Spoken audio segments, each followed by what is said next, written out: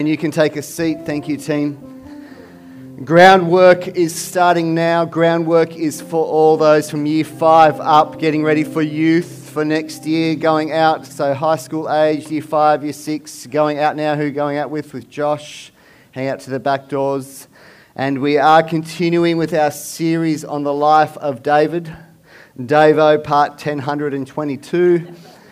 Seriously though, this is part 10 and in 2 weeks will be part 11 and we'll be done. We're going to leave it at 11. So we're going to be finished in time for Christmas. So it's the second last one. Today we are going to the story of David and Bathsheba, and so I will say it is probably PG rated. So if there's any little kids in here, parents, I have warned you, I'm not going to be too graphic or anything like that, but we are looking at a story that involves some adult issues. Anyway, last time we looked at David, we looked at how he wanted to build a temple for God. He was not happy that the temple was in a tent and he was living in a palace. And we learned that even though David didn't get to build that temple, he still had a passion for God's house. And we talked about living with a passion where we invest into the kingdom of God, not for us, but for the generations to come. And today we're looking, like I said, David and Bathsheba, and it's not David's finest hour. In fact, when you refer to the life of David, this is probably one of the moments, one of the things that people will think of straight away when it comes to the life of David. It's a story that's well known, and unfortunately, it's not one of his greatest moments in life. But we read previously with the life of David, Winston Churchill said, "All men make mistakes, but only wise men learn from their mistakes." And today, there is a lot to learn from this series of mistakes. There was a lot for David to learn, but there's also, I believe, a lot for us to learn, not to judge David, but to learn from it and to help us live our life. My message this morning is called Wandering Eyes. And I did have a little thing on the screen that was flicking eyes back and forth, but I couldn't quite get it to work on the PowerPoint. But anyway, that one will do. And we're going to go to 2 Samuel chapter 11, verses 1 to 4, and get straight into it. All right, verse 1 says this: "In the spring of the year, when kings normally go out to war, David sent Joab and the Israelite army to fight the Ammonites. They destroyed the Ammonite army and laid siege to the city of Rabbah. However, David stayed behind in Jerusalem. Late one afternoon, after his midday rest, David got out of bed and was walking on the roof of the palace. And he looked out over the city. He noticed a woman of unusual beauty taking a bath. He sent someone to find out who she was, and he was told, 'She is Bathsheba, the daughter of Eliam and the wife of Uriah the Hittite.' Then David sent messengers to get her, and when she came to the palace, he slept with her." David, king of Israel, God's chosen king, is captivated by the beauty of Bathsheba taking a bath. So much so that he has to find out who this woman is. He's told who she is. He's told that she's married to one of the soldiers who's off fighting a battle for David. But despite of this, David sends a message to bring her to the palace, where he takes her to his bed and they sleep together. David, as I said, is God's chosen king. He's known as a man after God's own heart. We've seen time and time again in this series of great things that he has done, choosing God when it's been difficult, choosing to follow God even though it's been a difficult thing. He's known as a good guy. He's known as one of God's generals, if you like, as someone, as an example to live by. But now we see him do this. It tells us that nobody is perfect. You want to worship someone, worship God. Too many people make the mistake of worshipping people. They see preachers or they see missionaries or they see famous people and they worship them and they think that they're God, but they're not. They are human and they make mistakes.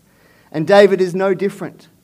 We don't know why David does this. We don't know why he goes on this path.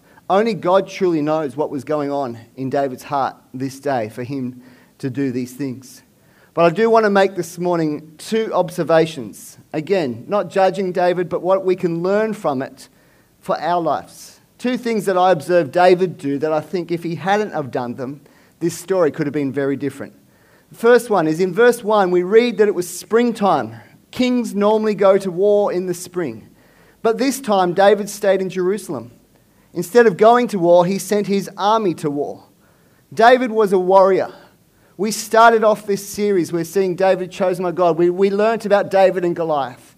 We learned about the songs that were sung about him, how he was a great general, a great leader in the army. He was a warrior king. He was not afraid of battle. From his teenage years defeating Goliath right throughout his life. In fact, his kingship was built on his ability to lead his men in battle. He wasn't someone that delegated that task out to others and said, no, you go off to war, I'm going to stay at home and play king. He was a king that led from the front. He led by example. He was prepared to be on the front line of the battle. He was prepared to take that risk in battle. But this time, for whatever reason, he didn't go to war. When kings went to war, he stayed at home and he sent his men to fight instead. And it's during this time at home in Jerusalem when he notices the beauty of Bathsheba. If he had been at war like he normally would have been and where other kings would, this never would have happened. It never would have happened. He never would have seen her in the first place. He would have been off sleeping in a tent somewhere, worrying about an enemy. Instead of being active, he was being idle. His men are fighting a war and he is taking midday naps. Just pause for a minute and just think, how good are midday naps? Just quietly. Does anyone still get to have them? I've got kids that don't believe in the idea of quiet. Nothing wrong with having a rest. I'm not talking about not resting. What I am saying, though, is David is a warrior king. And instead of being at war, he's at home and he's idle. What's the lesson for us? Maybe it's this. Maybe it's we're vulnerable when we're idle. Maybe it's when we're not doing what God's called us to do, we're in a vulnerable position. Maybe when we're idle, we see other things that distract us and lead us down a path that we don't want to take. It's certainly the case for David. In his idle state, he notices Bathsheba. If he had been at war, doing the thing that God had called him to do, he was a warrior king. None of this would have happened. My second observation about David, it's what he does after he notices Bathsheba. In other words, the second, third, fourth, fifth, and sixth look across the city that day. After he noticed her beauty, he inquired and then he acted. I don't think there's much you can do about noticing. If I'm King David and I'm standing looking across the city of Jerusalem and I see a woman of unusual beauty taking a bath, I'm going to notice. Aren't I, lots? Nothing you can do sometimes about the noticing. We live in a world full of images and visual stimulation. It is nearly impossible to live your life without noticing something that is tempting.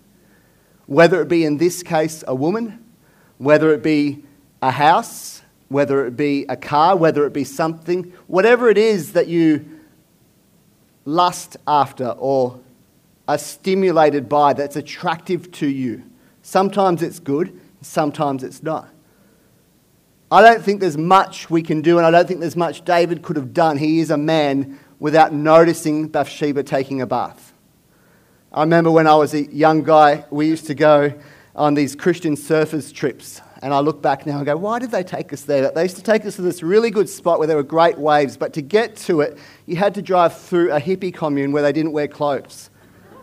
And as a 16-year-old boy going to the surf, it was like eyes down because you didn't want to see things. But there was always the temptation to, when the leaders weren't looking, just have a little peek. Because you're a 16-year-old boy and you're like, this is interesting.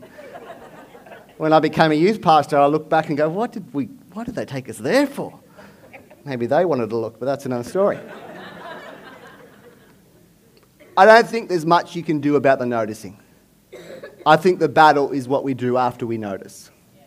What happens in those moments after you notice something that is tempting to you? After you see something? Do you have another look? Do you inquire? Do you act upon that attraction? Another example. I was watching TV one night. This is the days before Netflix. When you're watching a movie and the ads come on, what do? You channel surf. Lozzie's gone to bed. I'm staying up at night watching TV. It's an ad. I'm flicking through the channels. I get to SBS. Everyone knows SBS stands for sex, boobs and soccer. And it wasn't soccer on TV at this time. So as a good Christian, I kept flicking the channels and thought, oh, I can't watch that. But as a human being, I found myself flicking back to that channel going, I wonder if it's still on. And after a while, I'm going, this is silly. What am I doing? Keep going back to this channel. There was something in me that was inquiring about something that I had seen. And I had to make a decision in that moment. And you know what I did? I picked up my remote and I threw it to the other side of the living room. I changed it off SBS first. Because I knew I was more lazy than I was interested. And there was no way I was getting off the lounge to flick it back. So I flicked it back to the movie and said, I'm just going to put up with the ads because I can't put myself in a position where I can inquire about something that I've been attracted to look at. And it's what you do in the moment after you are noticed, after the first look, that determines the course of your life, that it determines the actions and where you end up in life. And I'm not just talking about sex and the attraction for a guy to look at those things. There's a whole range of different things. This is just the example with David and Bathsheba, and the only examples I could think of, really. What you do after you notice determines the path you take in your life. For David, he chose the path of taking another man's wife to his bed and sleeping with her. In a moment, we will look at the consequences of David's actions. But before we do, I want to talk to you for a moment about what you choose to look at. I said before, it's nearly impossible to avoid noticing. There's things that attract our attention, that visually stimulate us, and we go, wow, I want to have a look at that. But what about the things that we choose to look at? The things that we deliberately choose to look at over and over again. Maybe we noticed it the first time, but the second and the third and the fourth time, it's us choosing to look at it. Do you know that your eyes are quite powerful? I'm not talking about whether you've got good vision or not. I was at the shops yesterday and someone waved to me and said, hey, Lottie, and I looked up. See, I need glasses for long distance viewing, and I couldn't tell who it was, so I'm doing that awkward old man thing, yeah. I said, sorry, I didn't realise. When I got closer, I could tell who it was. And I said, oh, hi, how are you? But I couldn't see. I'm not talking about the power of your vision, whether you need glasses or not. I'm talking about your eyes being powerful entry points into your life. Matthew 6:22, Jesus said this, your eye is a lamp that provides light for your body. When your eye is good, your whole body is filled with light. But when your eye is bad, your whole body is filled with darkness. And if the light you think you have is actually darkness, well then how deep that darkness is. This tells me that our eyes can deceive us. We can think we've got light, but actually it's darkness. It tells me that our eyes have great power in determining what we allow into our lives. Our eyes, i.e. what we look at, is a doorway for many things to enter into our life. And so what you choose to look at determines what you allow into your life. When Adam and Eve were in the garden, they were tempted into eating the fruit from the tree that God had told them not to eat from. Look at the role that Eve's eyes played in making this decision. Genesis 3:6. The woman was convinced. She saw that the tree was beautiful and its fruit looked delicious. And she wanted the wisdom it would give her. So she took some of the fruit and ate it. Then she gave some to her husband who was with her, and he ate it too. This was the one tree that they were told not to eat from, but her eyes deceived her. Her eyes told her it looked beautiful. Her eyes told her it looked good. Her eyes told her that this was something attractive that she needed in her life, and her eyes deceived her in this moment. And her eyes allowed sin to enter into her world. You know, that little passage of Eve is very similar to David. We could reread that scripture to say something like this. David was convinced. He saw that Bathsheba was beautiful. I'm not going to mention anything about her fruit. He wanted the pleasure it would give him. So he took her to his bed. See, his eyes deceived him. His eyes told him it was something good for him, but his eyes opened a doorway for things that he didn't want in his world. Our eyes will convince you of us of many things. It's difficult enough with all the visual stimulation in our world. That's why the stuff that we can avoid, we should. Don't put yourself in unnecessary situations of temptation. Adam and Eve didn't need to be in that part of the garden. They were told the whole garden is yours. There's one tree don't eat from. My question is, what are they even doing near that tree? If there's one spot you know is not good for you, why be near it? Why be in a place where you can see it? It's called the power of proximity. Why be in the same environment as that thing that you've been told is not good for you? Location, location, location. In real estate, location matters. In the things that we get tempted to in life, location matters. David should have been at war in a totally different location. Not on the palace roof looking out across the city at naked women. When he did notice her, he had a decision to make, and we're going to look at the consequences of that decision. But can I encourage all of us, and I know this is a bit of a heavy topic, but can I encourage all of us to make wise decisions? To make decisions that say, is this environment good for me? Is this person's house a good place for me to be hanging out? Is this a good place for me to be? Is this a good show for me to be watching? Is this a good book for me to be reading? Is this a good friend for me to have? And I'm not saying you can't have friends and you can't go places. The Bible says to be in the world but not of the world. But make decisions. Are you going to be the influencer, or are you going to be influenced? And if you're influenced by that environment, then maybe you're not ready for that environment. Maybe you need to make some decisions that say, no, I'm going to put myself in a place where it's not even tempting, where I'm not going to be tempted in that way because I don't trust myself. It's okay not to trust yourself. It's okay to say, you know what, I need to remove myself from that situation. David noticed, then he inquired, and then he acted. And there were consequences. Free will means we always have a choice. We always have a choice. But free will does not mean we get to choose the consequences of that choice. The consequences of that choice are beyond our control. Let's see the consequences. 2 Samuel 11 verse 5. Later, when Bathsheba discovered that she was pregnant, she sent David a message saying, I'm pregnant. Straight to the point. Bathsheba is pregnant, but her husband Uriah is away with the army at war. David fears being found out for what he did. So he sends for Uriah to come home from the war. He tells Uriah, go home to be with your wife, hoping that Uriah and Bathsheba will do what a husband and wife do when they haven't seen each other for a while. They'll have a cup of tea and talk. He's hoping for a happy reunion and then a pregnancy to come that will appear normal. That will appear like Uriah's the father. But Uriah refuses to go home. When David asks him why, this is what Uriah says, why he won't go home. Verse 11. The ark and the armies of Israel and Judah are living in tents, and Joab and my master's men are camping in the open fields. How could I go home to wine and dine and sleep with my wife? I swear that I will never do such a thing. Uriah's honor and integrity won't allow him to return home. He's like, while ever my men and the people that I'm out meant to be fighting with are sleeping in the field, I will not return home. David, in his attempt to continue the cover-up, makes another terrible decision. We've seen before with David that one bad decision often leads to another. And with David, it's this. He sends Uriah back to the battle.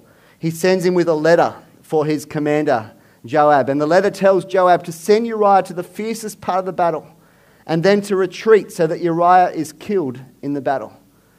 Joab did as he was instructed, and sure enough, Uriah is killed in the fighting. The news is reported back to David in Jerusalem, and Bathsheba hears about it as well. So he tries to cover up the thing that he's done wrong by getting Uriah to come home. Uriah refuses, so out of the fear of being exposed, he then sends Uriah to his death. So he's gone from one bad decision, one wrong thing to another. And the news comes back. In 2 Samuel 11:26, we read this. When Uriah's wife heard that her husband was dead, she mourned for him. But when the period of mourning was over, David sent for her and brought her to the palace, and she became one of his wives. Then she gave birth to a son, but the Lord was displeased with what David had done. It appears that David has gotten away with what he did. It appears that now it looks like he's brought Bathsheba to be one of his wives. She's pregnant, she's had a baby, everything is under control. It appears that he's gotten away with having Uriah killed, taking her for a wife. But the thing is, if he'd gotten away with it, it wouldn't be in the Bible, would it? Proverbs 12:19 says this, truthful words stand the test of time, but lies are soon exposed. And David's lies are soon exposed when Nathan the prophet is sent by God to intervene. Let's read this, chapter 12. So the Lord sent Nathan the prophet to tell David this story. There were two men in a certain town. One was rich, one was poor. The rich man owned a great many sheep and cattle. The poor man owned nothing but one little lamb he had bought. He raised that little lamb, and it grew up with his children. It ate from the man's own plate and drank from his cup. He cuddled it in his arms like a baby daughter. One day a guest arrived at the home of the rich man. But instead of killing an animal from his own flock or herd, he took the poor man's lamb and killed it and prepared it for his guests. David was furious. As surely as the Lord lives, he vowed, any man who would do such a thing deserves to die. He must repay 4 lambs to the poor man for the one he stole and for having no pity on him.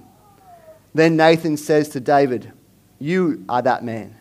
The Lord, the God of Israel, says, I anointed you king of Israel and saved you from the power of Saul.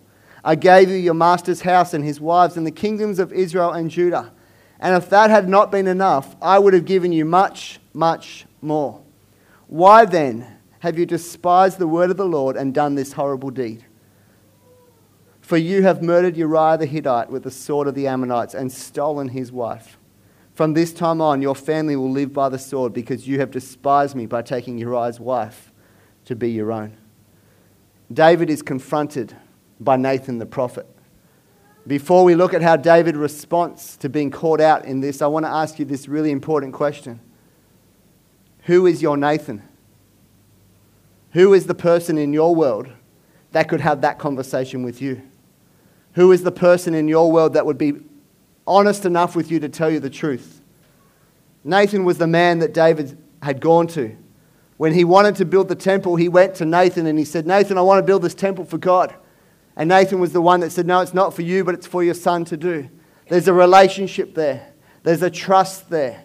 There's an ongoing relationship there. It's not just some stranger rocking up and criticizing David. It's not someone who doesn't know him all of his life, but it's someone who he's got a friendship with, a trust with, but it's someone that will tell him the truth. Nathan is not a yes person, is he?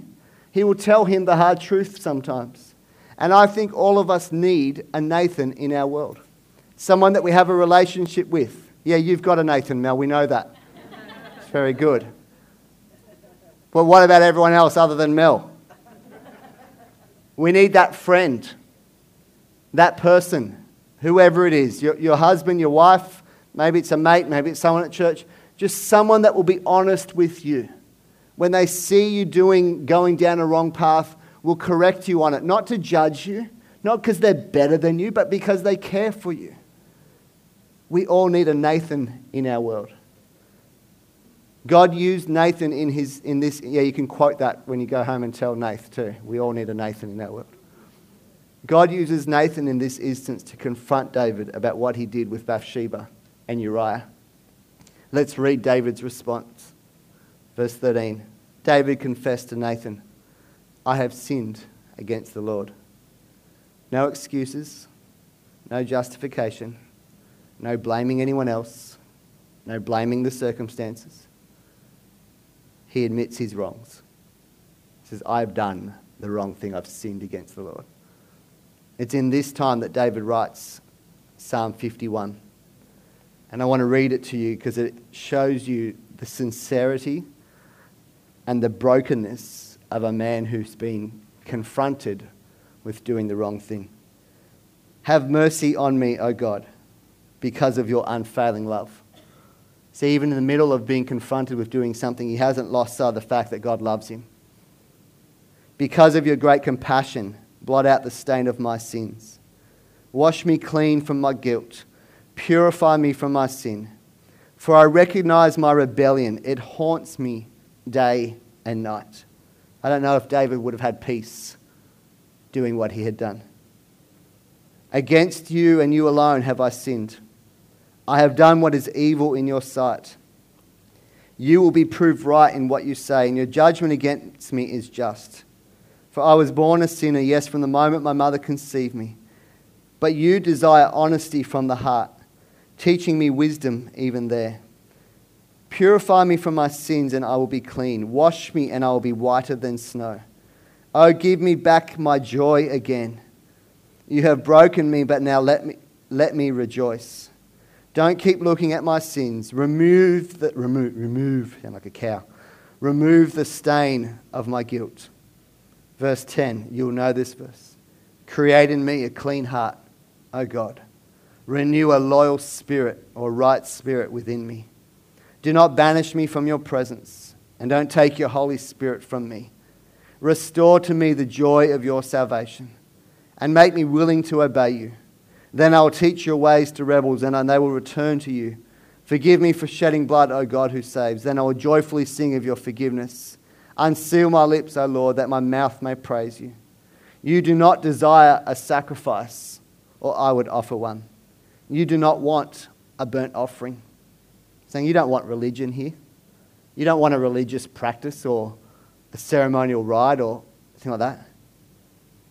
The sacrifice you desire is a broken spirit. You will not reject a broken and repentant heart, O God. You can see that David's a broken man. You can see that David is not just going, oh yeah, I did the wrong thing. It's broken him. It's caused him to rethink his life. It's caused him to go, you know what, I really am. I've really done the wrong thing. But David also knows that God will not reject a person in that state. God's not put off by our honesty. God's not put off by us coming to that conclusion that David come to. When David admits that he's wrong, he admits that he's been caught out. This is what Nathan says to him. Verse 13. So I've sinned against the Lord. Nathan replied, yes, but the Lord has forgiven you. Straight away. And you won't die for this sin. Nevertheless, because you have shown utter contempt for the Lord by doing this, your child will die. David is forgiven. No arguing about that. Nevertheless, there are consequences. This is a difficult verse to read. And if I'm honest, I wish it wasn't in there. I wish we could just get rid of verse 14. But like I said before, we don't get to choose the consequences of our actions. Why did it have to be that way? I don't know. The child that David and Bathsheba had together soon got a deadly disease and within a week was dead. And David begged God to rescue the child and not take the child's life. He even said, take my place instead. As a dad, that's what you would do. He'd rather you take the punishment than your son take it, or your daughter. Doesn't say if it was a boy or a girl. Especially when you know that it was your actions that led to these consequences. Can you imagine David's state at this time? Can you imagine how broken he is? Can you imagine how bad he's feeling? I can only imagine. It's really difficult to be able to put yourself in his situation. What we do know is he's very repentant. He's very broken. He does say this, which tells me he has a truth that he's holding on to in this difficult time. Verse 23, he says, I will go to him one day, but he cannot return to me. So he has a hope that one day he will see his child again.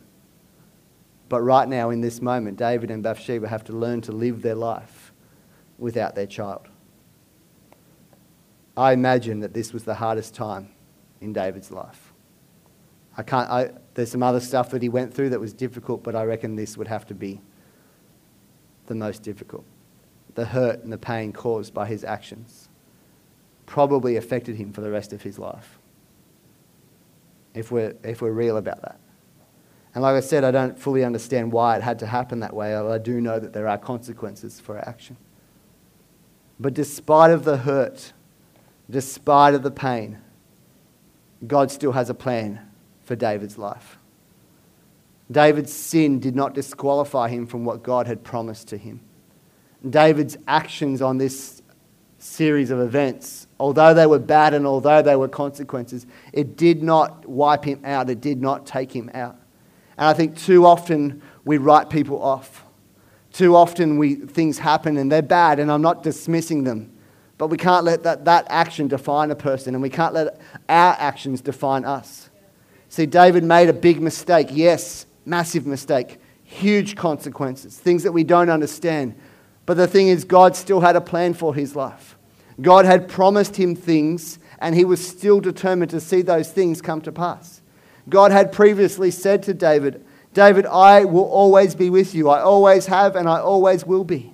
God had said to David, I will make your name famous. God had said to David, I will provide a home for the nation of Israel. From you, David, a dynasty of kings will come. Your son will be the son who builds me the temple that you wanted to build. God had said all those things to David. And as big as this sin is, and as big as the situation it is, none of that was changed. God didn't say, okay, change your plans now. You're not worthy to be used by me anymore. No, despite of David's failings, despite of the mistakes, God still used him. We read in the next verse, verse 24, David then comforted Bathsheba, his wife, and slept with her. She became pregnant and gave birth to a son, and David named him Solomon. The Lord loved the child. Solomon is born. Solomon is the son who builds the temple in Jerusalem, the temple that David wanted to build. Solomon is the son who becomes king after David and continues the dynasty of kings to come out of David. Solomon is the promise that God has been speaking to all along. This passage in David's life, it's difficult. It's obvious he's done the wrong thing. But it hasn't taken him out. There is still a plan and a purpose for his life. And there's a whole lot we can learn from this passage in David's life. First thing that I take out, all of us sin. All of us make mistakes. Whether we're David or whether we're not in the Bible. The Bible says that all have sinned and fall short of the glory of God. The second thing I take out of this is forgiveness is available for all of us. Even when we do something big like this. You know, when you read a story like this is the temptation. The temptation is to compare our life and go, I haven't done anything that bad. Or, that's nothing compared to what I've done. But you're comparing. The only thing you need to compare yourself to is God. Compare that we are all sinners, whether it's a big sin or a little sin. There's no scores in sin. It's not like you do something and God goes, okay, that's a 10, and that's a 7. Oh, that's a big one, that's a 20. No, we make mistakes, all of us. We're all on the level playing field when it comes to that with God. But because of what God has done in sending his son, we are all able to receive forgiveness. God, it says this, God will not reject a broken and repentant heart. There will be consequences to our actions, but God's promises are true and he is faithful. He will complete the work he has started within us, even when we make monumental stuff-ups like this one. Can the creative team come?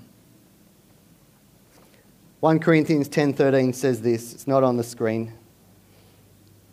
The temptations in your life are no different from what others experience. And God is faithful. He will not allow the temptation to be more than you can stand. When you are tempted, he will show you a way out so that you can endure. All of us in life will be tempted. Whether we give in to that temptation or not, sometimes we do, sometimes we don't. God is faithful through it all. He'll continue to use and do what he wants to do in our lives. But this morning I want to do just two prayers to finish. I want us to close our eyes in this room. And the first is not something for much to a response, but more just for me to say. Let's not allow our sin to stop us from being in relationship with God.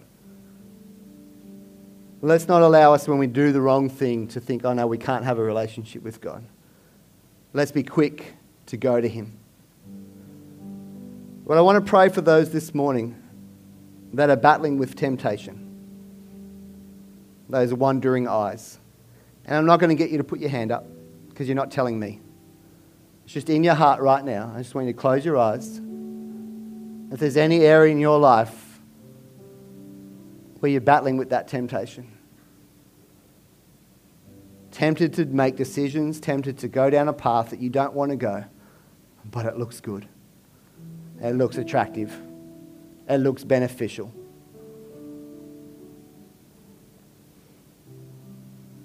God, I pray for every person. God, I thank you that you love it when we're honest with you. And right now, we just choose to be honest with you. Admit areas that we're struggling in. Admit areas that we might be tempted in. God, if there's anything in us that's leading us down a path we don't want to take, right now, we just choose to turn from it. We pray the prayer of David this morning, that you would create in us a clean heart, O God, that you would renew a right spirit within us. We know, Lord God, that you won't banish us from your presence, and we know that the Holy Spirit can never be taken from us. So we choose, Lord God, to be in relationship with you. God, help us to make wise decisions, wise choices, choices that lead to life and goodness, and not death and despair. And God, I thank you above all that no matter what we choose, for the times when we do muck it up and make the wrong decisions, you are faithful. Your love for us is unconditional. And God, you have got open arms for each of us to be in your presence. If there's anyone here this morning that doesn't know what it is to be in relationship with God, to know the love of Jesus, to know a forgiving, loving Saviour, then don't leave today without coming and having a chat. I'd love to meet you. Our team in the Connect Lounge would love to meet you. We'd love to just pray with you and talk to you about how you can invite Jesus into your life and know the forgiveness and the love that he has got for all of us.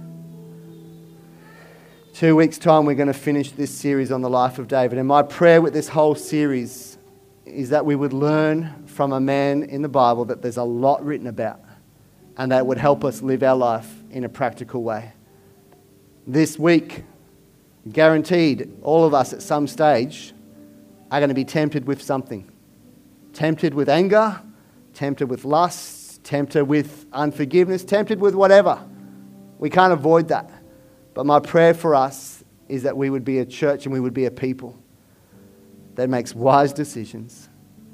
And when we don't make those wise decisions, we'd make an even better decision to be close to God, in relationship with him.